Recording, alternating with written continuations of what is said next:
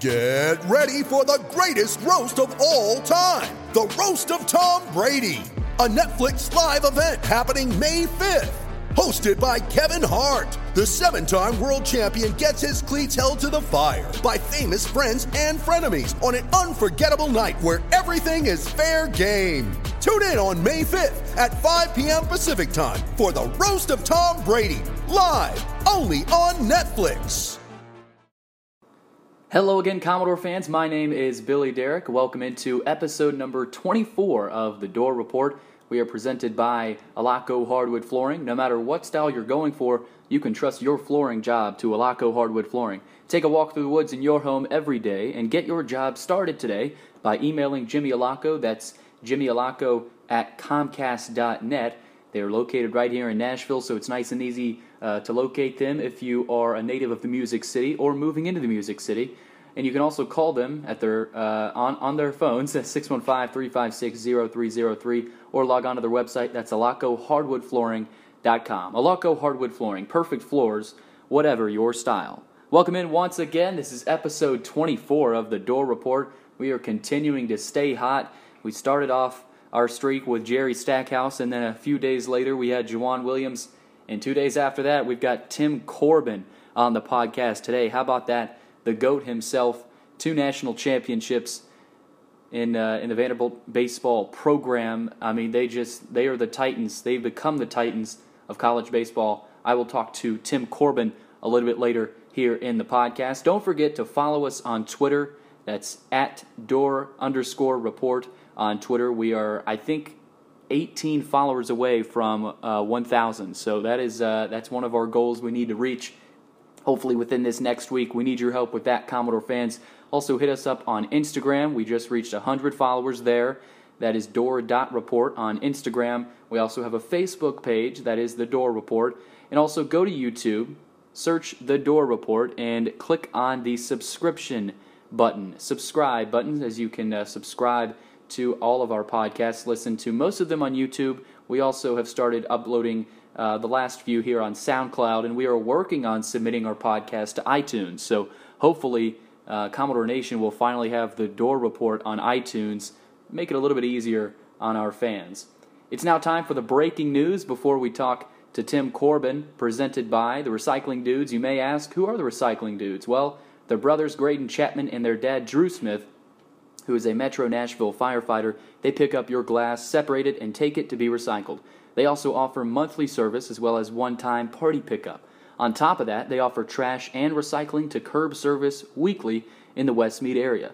Living in Westmead, where they have recycling pickup that doesn't include glass, the Recycling Dudes recognized a need for a service that would take glass to the recycling for busy homeowners who care about our environment. They have a variety of service levels to fit every need and budget, starting as low as $10 per month.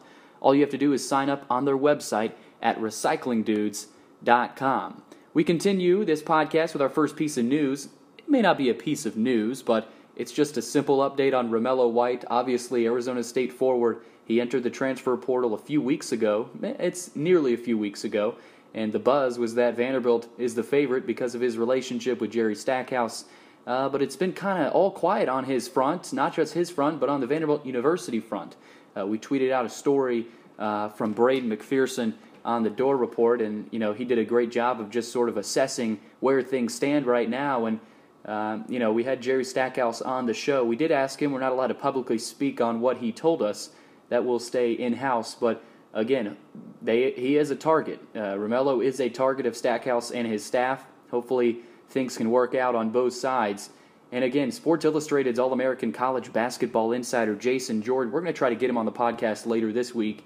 He took things a step further. He told Commodore Country on SI.com that he believes he's headed to Vandy. So, maybe it's just a matter of time. It's just a waiting game between the university admissions office and Romello White right now. No surprise for Vanderbilt fans on that. That's been going on, for decades now. So hopefully things don't turn into a disaster and we can just make this Romello White acquisition happen. That's where I think most Vanderbilt fans are at this point in time.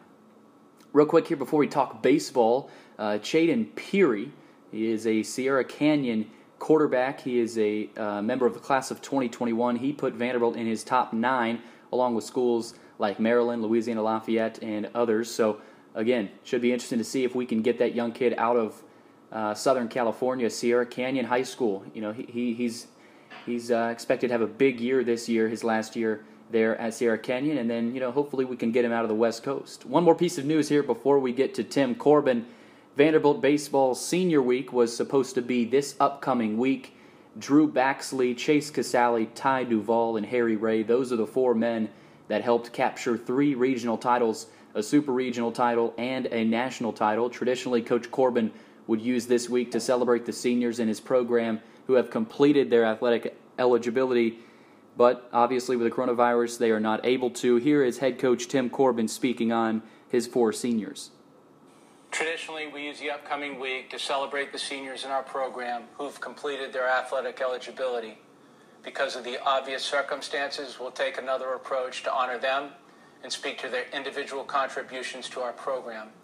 I want to first congratulate all 4 boys on earning their degree and graduating from Vanderbilt University. That in itself is a tremendous accomplishment. You all have been part of something that is very special. As you move forward, you'll understand that there are few opportunities in your life where you can be on a mission of significance. This was certainly one of them. I hope you all felt your own individual impact on this program. The environment was certainly better because you were part of it. During your time here, we won a lot of baseball games. You won 3 regional titles, 1 super regional title, and of course last year, winning the national championship. A lot of special moments. But your baseball success only speaks to part of your story. You all came into a program when a team was trying to recover from heavy grief, and now you'll be leaving it with a foundation of great strength. That is to your credit. I'd like to thank your parents for the sacrifices that they've made to make Vanderbilt a reality for you, while also placing trust in us to help develop you. We appreciate their support and selflessness as well. We thank you all very much for serving the university the way you did, our baseball program, and finishing what you started. That's the GOAT himself, Tim Corbin. I will ask him a little bit more about the digital platform of the Senior Week this week and a whole lot more. Stay tuned for head coach Tim Corbin here on the Dore Report. I am now honored to welcome in a very special guest here into the Dore Report. His name is Tim Corbin. You all know him as the Vanderbilt baseball coach, 2-time national champion, 4 appearances to the College World Series in Omaha. Coach Corbs, thank you so much for doing this. My pleasure, Billy. Coach, I want to first start, this week you'll be recognizing Drew Baxley, Chase Casale, Ty Duvall, and Harry Ray. This group, can't be said enough. They helped capture 3 regional titles, a super regional title, and a national title. Now, traditionally, you would use this week to celebrate these seniors in your program. Due to the coronavirus, how will you be doing that differently this year? Well, they're just doing it through social media, and I don't know the full plans of it, but we all were instrumental in giving some information to social media and them putting it together. That's Andrew Pate, our sports information director. So I think throughout the week, he and I should mention Brooks Webb too, because he was very influential in this, putting information together for those kids, and they'll just put it out publicly. So it's just be another way to recognize them. Coach, with Mother's Day being today, this is usually a really special day for baseball players across the country, not only in major leagues. I know a lot of your guys love to honor their mothers, in the past years. Can't do that, obviously, this year. What was your first thought when you realized this season would be cut short? Oh, it's so many thoughts going through my mind for the players. It's a loss more than anything else. It's just such an unusual situation that can't really fathom it too much. You wake up every morning to a dream and think that, okay, this is going to be over, but it's not. And now the reality is we're 8 weeks into this and 8 weeks without baseball, and we're just going day by day in terms of how we're operating, and I know the players are too. I think there's a lot of unanswered questions, obviously, about what their futures look like, but we can't really answer them too much right now. We just hope that there's some type of normal educational behavior once August and September roll around, where we can start to get right back into the fold of operating like teachers and coaches and students again, and we hope that's the case. You mentioned the coronavirus and the way it's affected so many different people. Obviously, the doctors and nurses all around the country. You've taken time out of from your Twitter to honor them. What inspired you to start your Local Heroes series on Twitter, Coach? Well, I think it's just talking to our personal doctor and understanding the strain of events that's occurring with doctors throughout the country. And I realize in other areas it's very intense, whether it's New York City, whether it's Boston right now, whether it's been Nashville. And I can only imagine what it's like to be in the middle of that, and then to try to save lives and try to keep people from getting sick. So it was just a simple way. I'm not really too much in social media, but once this started, then I decided to, because it was a way just to not motivate, but build the morale of doctors and nurses and really everyone who works over in the hospital systems, because there's so many people that make things work, just like our situation. So we just wanted to honor them as best we possibly could and do it in a daily fashion. And so far, I think it's 34 straight days that we've done it, and it's been enjoyable too, because I've learned a lot personally.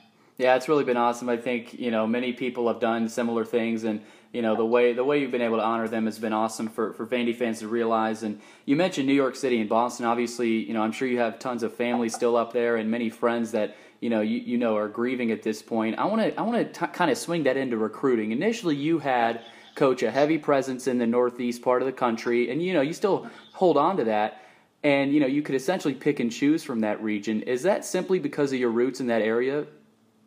I think so. I mean, it's my familiarity with players in that area. It's my familiarity with coaches and evaluators in that area more than anything else. And I think we like to go throughout the country to get our players. We're pretty diverse in what we do, and I think that's only natural, and we'd like to keep it that way too. It mimics the university as a whole, but I like the learning piece that the kids get by coming from different states and coming from different backgrounds, and that's what we've done. We had 19 different states on our team this year, and I think we have 20 next year, depending on who's here. But we like it. We've delved into California. We've delved into the Northeast. We've delved into Washington and Florida and Texas and so on. So we're pretty spread out throughout the country, but we like that. Yeah, as demanding as the academics are here at Vanderbilt, Coach, what do you say to these kids who might be considering schools who don't have as stringent of academic focuses, and what do you say to them that separates Vanderbilt from those other schools? Well, I mean, we're a private school, obviously. We're small, which I think is a certain fit for kids. But we're not a fit for everyone, and I understand that. And all I speak to is Vanderbilt. If they're looking at other schools, which they should be, because they need to compare and they need to see what life could look like. Some do, some don't. But I just speak to our situation and the intensity of it. It's not easy. Your days are very tight in terms of windows of opportunity for education. Then from a baseball standpoint, they spend a great deal of time in our facility, not just in the training environment, which is 3 to 4 hours, but the environment prior to that, which is getting ready, then after that. So there's a lot of hours spent down here. So your days are pretty filled up. So we're looking for a specific kid that's very motivated, that's a self-starter, and that wants to be good, but wants to be good in certain areas. And I think the kids that fit best for us are kids that have a real high care level for what they're doing academically and athletically. And if that happens, then typically they do well in this environment. But as I said from the get-go, Bill, it's not a fit for everyone. I think that, and that's the biggest thing. In the years that have gone by, I used to feel like I was recruiting. Now it's more presenting the situation, and if it works for a young man, it does. If it doesn't, that's fine too.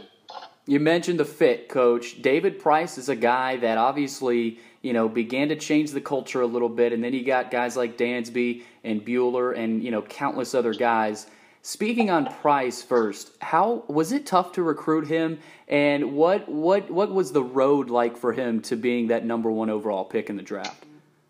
Well, Vanderbilt's had good players prior to David Price and prior to me being here, too. I mean, Jeremy Sowers was one of them as I got here, and I don't want to leave any of those out. And when I speak to David, I do mean that he helped change the culture, but I don't want to minimize anyone else that was involved in the program.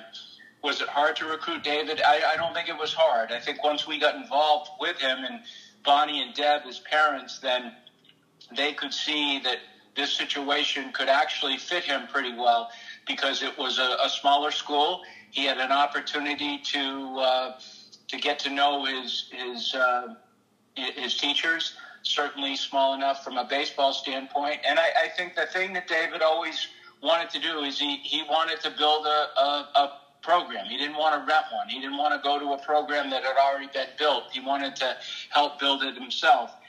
And you think about what that young man's done in the time that he started to right now, he's continued to build a program long after he's left. But I think what he was is an attractor. He attracted other people like him. And from him, you went to Ryan Flaherty and David Price and Mikey Minor and Sonny Gray and so on. And I think what's amazing inside the roster, Bill, that, of all the kids and all the states, is the amount of first-round pitchers that have come from the state of Tennessee. Yes, sir. And David was kind of the key to that. And that was the start of something that was really special. And you think about the first-rounders in our program that are from the state of Tennessee that pitch, it was David Price to begin with. So we were certainly lucky to have him here. Coach, I want to now go back to 2011, the program's first ever trip to Omaha. I can remember it like it was yesterday, just, not really fully taking in what was happening. I had just gotten back from a wedding. I see Westlake, his 3-home-run game, and then you get Connor Harrell hitting the first home run in TD Ameritrade history. Is that trip to Omaha a little bit more special than the other 3? They're all special. I think that if you ask me, Bill, what the part that's the most fun, it's winning the Super Regional at your place. That to me is the best night of all. You can take everything, even the national championship, and the most fulfilling environment, in my opinion, is when you win that game to go to Omaha because of what the players feel, what the fans feel, and what the staff and the families feel. Because every time we've done it, we've just stayed up all night. It's like a celebratory piece where you're celebrating with your best friends, which is your staff. The players are celebrating with one another. And it's almost like you've done something. Well, you've done something really special. You're one of 8 teams to go to Omaha. So in my mind, that's the most enjoyable piece. And you'd say, well, winning a national championship has to be enjoyable. It is. But it comes with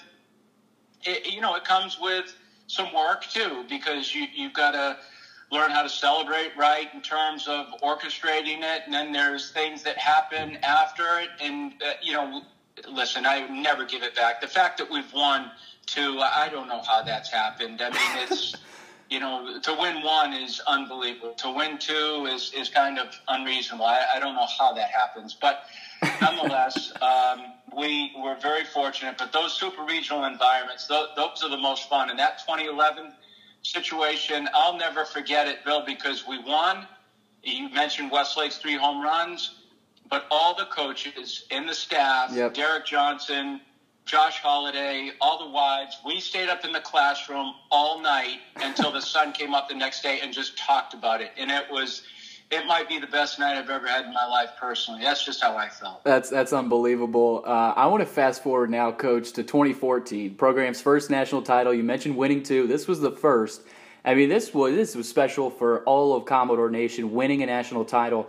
And what stands out to you when you think back at that special group and the talent that they had and what they accomplished? Just maturity. I mean, I think that was the thing that was most special about them, how they operated and created harmony within the environment. I mean, it was a group of kids that were so consistent in their behaviors. And I know I've spoken to it before, so I sound like a broken record, but I can't make anything up. It is what it is. It's just a bunch of older kids that knew how to orchestrate a day, knew how to organize it themselves. I never received any phone calls. It was no drama. You're not dealing with high maintenance activities. You're just dealing with kids that wanted to be around each other.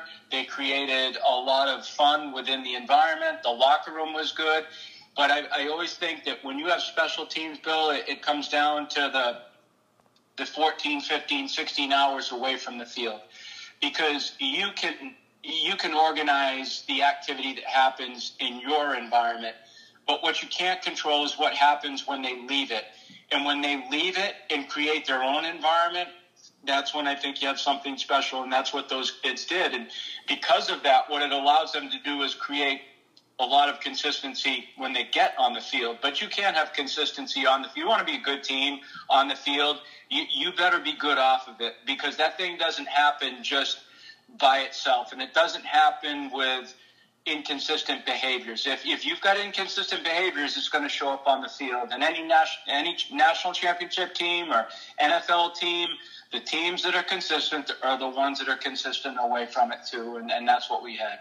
So from 2014, I want to go now to 2018, kind of on the timeline here, Coach. Arguably the most competitive and entertaining super regional in college baseball history. I think a lot of people would agree with that. And arguably, Coach, you mentioned this, which I thought was really interesting, the loudest Hawkins Field has ever been, possibly in your mind.